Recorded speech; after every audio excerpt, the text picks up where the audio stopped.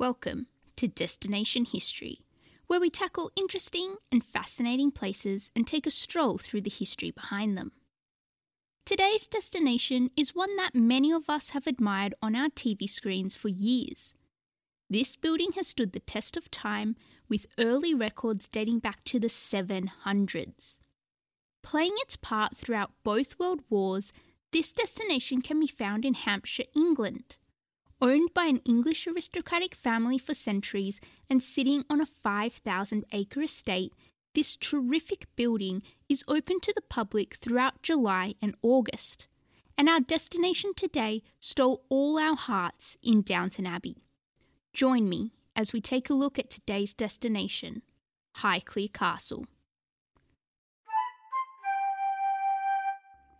Beginning our tale back in the Iron Age, if we were to visit the Highclere estate, we would find a hill fort dominating the southern English landscape.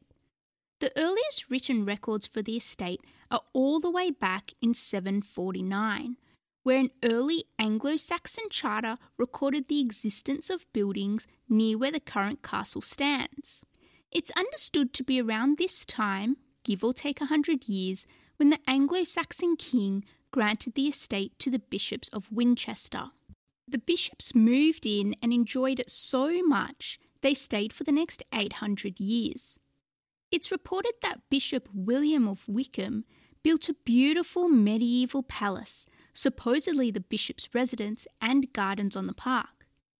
Later records reveal to us a medieval palace had been built during the 12th and 13th centuries, although this was replaced by a much-loved red brick Tudor house. During the Protestant Reformation of 1551, Edward VI, king at the time, confiscated the property from the church and granted it to the Fitzwilliam family. Highclere had a couple of owners over the next century before it ended up in the hands of Sir Robert Sawyer. Sawyer was quite well thought of.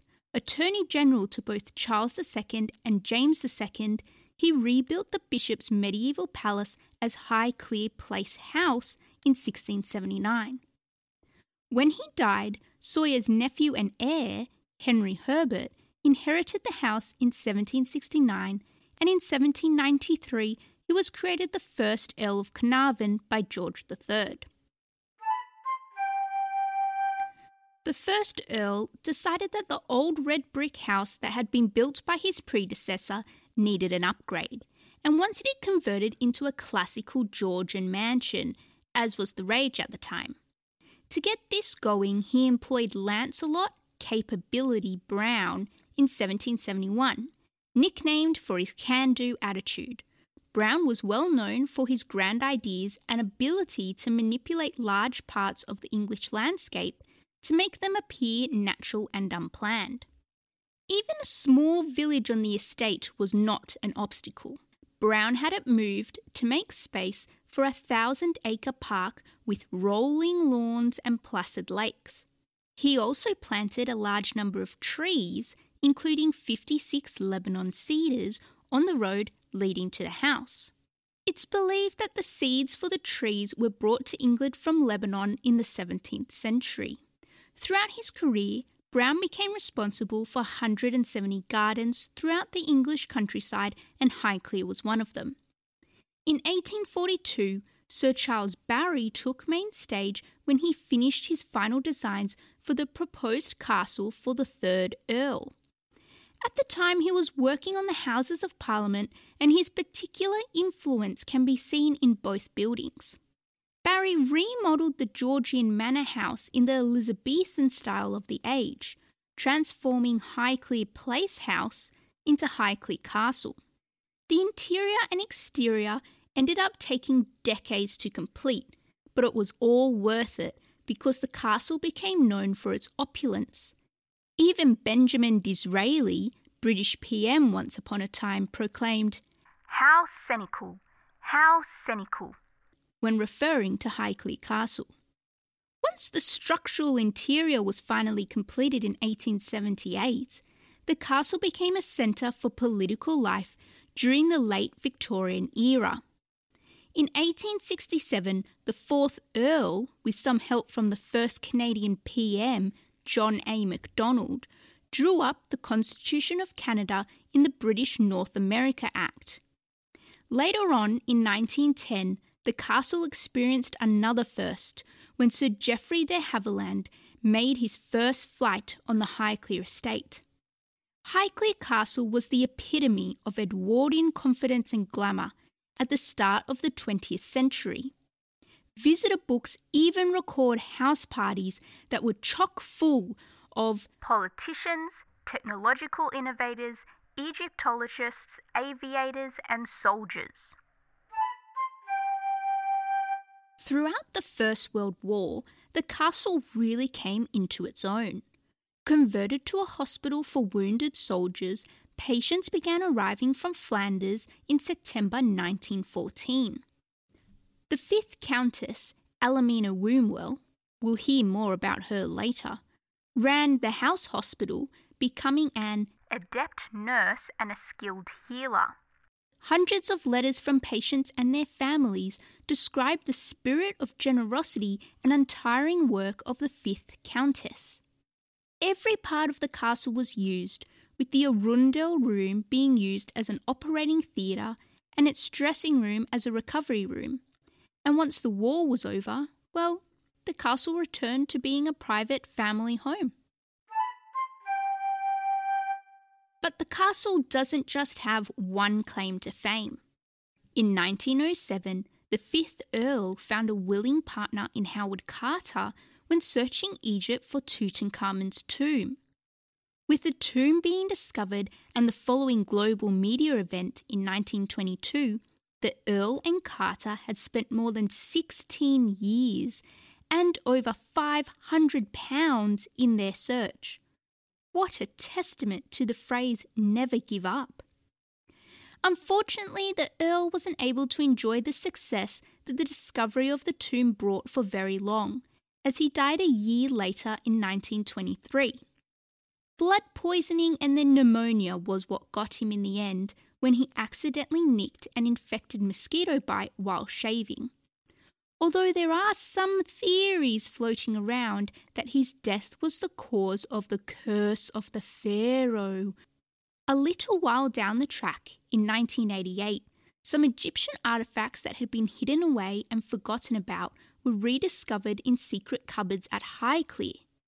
The Time magazine has a pretty good version of the story. It was 1988 when the 7th Earl, grandson of the 5th Earl, thought he knew all of the treasures in the castle until Robert, the 75-year-old butler, pointed out there was extra Egyptian stuff laying about. In secret hidden cupboards was found more than 300 artefacts that had sat quietly for more than 70 years. Included in the hoard was the 3,200-year-old carved wooden face of Amenhotep III. No one knows who squirreled them away, but it's believed that the 6th Earl, son of the 5th Earl, was furious after he lost a lawsuit in 1924 against the Egyptian government for a half share of the crypt's riches. Miffed, the aristocrat forbade any mention of Egypt. Most of the treasures from the Earl and Carter's excavations have been donated to the British Museum, but some of the objects found in 1988 can be seen in the castle's very own Egyptian exhibition, which I'm told is a wonderful experience. The castle also played a part in the Second World War. It became a home to children evacuated from North London.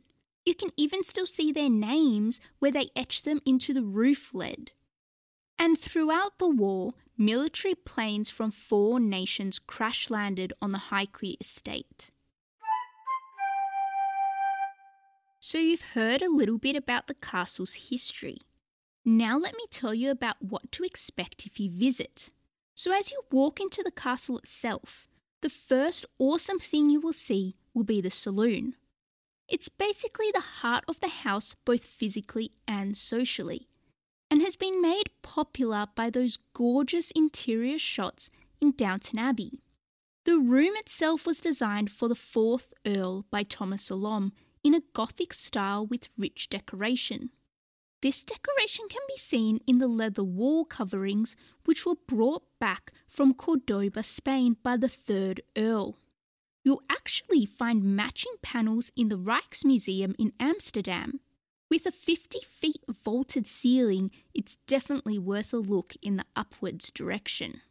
The state dining room, primarily used for dining, is naturally dominated by a Van Dyck equestrian portrait of who else but Charles I, and it's flanked by Carnarvon ancestor portraits from the English Civil War of the 1640s. The library, also prominently featured in Downton Abbey, had its heyday in the late Victorian era. Its primary function, apart from holding books, is as a focal meeting point for drinks and conversation both before and after lunch and dinner. The library holds over 5,650 books, with the earliest of those dating from the 16th century. It's the drawing room that holds a secret that we've already discovered in this episode. The narrow cupboards found between the double doors leading from the drawing room into the smoking room was where the Egyptian artefacts were found, supposedly hidden by the 6th Earl. Moving upstairs, there are 12 bedrooms off the first floor gallery, which conveniently looks down onto the saloon. Plus, there are a further 40 to 50 rooms on the 2nd and 3rd floors. Many of the rooms have been or are in the process of being refurbished by the current Lady Carnarvon through the use of prints and drawings from the castle archives. If you go through the green baize door leading off the saloon, you will find a stone staircase. This staircase has access up to all 3 floors and down to what were the old staff dining rooms, the cellars, sitting rooms, utility areas and kitchens. Some of these rooms have since been converted into rooms for the Egyptian exhibition. Apart from the staff stairs, there are 2 main staircases that are used by the family and their guests. The oak staircase, as seen in Downton Abbey, was designed by Thomas Allom and fills the Italianate tower built by Sir Charles Barry in 1842. The carvers, Cox and Son of London, took nearly a whole year to carve and install the staircase in the early 1860s. The red staircase is hidden around the corner a little and primarily leads up to the 2nd floors and the former nursery rooms. Moving outside, the Park of Highclere sits on 1,000 acres of sweeping parkland, as designed by the previously mentioned 18th century landscape gardener Capability Brown. Highclere boasts some gorgeous gardens. To the southeast of the castle, you'll find the Monk's Garden, appropriately named after the original owners of the land, the Bishops of Winchester. Records back in 1218 list 61 fruit trees. Over the years, this has been replanted into a more decorative garden, including climbing roses, penstemons, agapanthus, geranium, and lavender. With a glass house full of tea roses and peaches and nectarines. Behind a yew hedge, you will find the white border garden, where white roses and clematis grow up dark green obelisks. Other plants like peonies, hydrangeas and poppies give some great foliage year-round. A gate in the white garden will take you into the secret garden with curving borders, serpentine paths and some awesome colour displays in July and August. Past the secret garden is a wood of goodwill. The wood is newly planted with 38 native British trees which include beech and oak. And a walk up the hill will take you past a wildflower meadow which is regularly featured on Lady Carnarvon's Instagram page. There are several follies throughout the estate. Follies are basically functionless architectural features. They were created so that there were quiet places to pause, reflect and contemplate the beauty of the surrounding landscape during walkabouts. Near the castle on the east lawn is the pillared temple known as Jackdaw's Castle. It was built by Robert Herbert in 1743 to provide a charming view from the castle and can be seen in some scenes in Downton Abbey. Also located to the east of the house is the Temple of Diana. built towards the end of the 18th century, featuring some nice-looking Corinthian columns. Heaven's Gate and the grotto can be seen from the summer works, and there's also an Etruscan temple folly on the southwest side of the castle on the hedge of the woodland walks. It's assumed there have been other follies throughout the centuries, but these are believed to have been lost to history. Throughout the estate and the wider landscape, there have been recent archaeological and landscape investigations that have found 2 hill forts and several ancient burial mounds dating from the Iron and Bronze Ages. It's also believed that in the medieval times, the bishops of Winchester wanted a deer park. So old mate William of Wykeham created at least 2 deer parks, because why have just one when you can have 2, as well as enclosing rabbit and hare warrens. Records from 1370 also show the presence of 5 fish ponds on the northern boundary of the estate. Downton Abbey was the castle's first time in front of the camera, although some of the rooms and the gardens have appeared in several TV shows and movies, probably the most famous being Stanley Kubrick's Eyes Wide Shut from 1999. But back to Downton Abbey. Many of the rooms we've already talked about can be seen throughout the series, but the staff rooms downstairs were recreated at Ealing Studios in London because the rooms at the castle had been renovated into a wonderful Egyptian exhibition. With the series running from 2010 to 2015 and the film premiering in 2019, the current Earl and Countess have managed to restore parts of the castle that were falling apart by cementing a deal with the film studio to hire Highclere at £1 million an hour. We've heard a lot about the castle and its grounds, so now let's hear a little about the people that have lived in the castle. So since the first Earl, Highclere has been the home of the aristocratic Carnarvon family and has even entertained the kings and queens of England along the way, not to mention other members of the nobility and even some celebrities. In the 19th century, it was common for owners of British manor houses to find themselves land rich but cash poor. In these instances, particularly after the war, the owners would be forced to sell the homes they couldn't afford to upkeep. The 5th Earl was one such British manor house owner. In its prime, George Herbert employed over 25 domestic staff. These included daily cleaners and staff in the kitchens. He did some serious spending to keep him in the lifestyle to which he had grown accustomed. Predictably, this led the 5th Earl to find himself in some serious debt, and he almost lost the castle. Lucky for him, he was able to marry into some money. Baron Alfred de Rothschild, of the famous banking Rothschilds, had an illegitimate daughter spare, and so offered her to the Earl. And so in 1895, Almina Victoria Maria Alexandra Wombwell married George Herbert, Earl of Carnarvon, in an arranged marriage for £150,000. Luckily, this covered all of the Earl's debts, and Almina even had a spare £500,000 of her illegitimate inheritance to buy her way into the English upper-class high society. If you recall what I said roughly 10 minutes ago, you would remember that Almina is the very same countess that became a nurse when caring for the wounded soldiers from the front during the First World War. The current Earl, the 8th that is, and the Countess are active members in the running of the estate. And a fun little tidbit, the current Earl is actually the godson of good old Queen Lizzie. The Earl's father, the 7th Earl, was the Queen's racing manager and close friend from 1969 until his death in 2001. And he even makes an appearance in the Netflix series The Crown. Not the real guy, obviously, but his character. Now, there is way too much history to shove into this one little episode, so if I've whetted your appetite, there's some great resources from the Earl and Countess themselves, including books on the fabulous Almina, and Lady Carnarvon even has a blog with some awesome details of the castle and its grounds and history.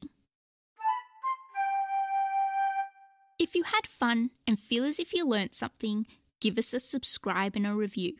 And even if you didn't learn anything, or even like us, give that button a click anyway. You can find us by searching Destination History in all your major social media platforms, podcast providers, and Google. When you subscribe, you'll get an update for any new episodes coming your way, so you won't miss out on any exciting destination historical content.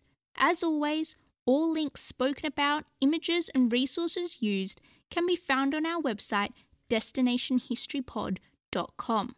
And if you have a building, place or area of significance that you would like to learn more about, drop me a line and I'll see if I can cover it in its very own episode here on Destination History. See you next episode.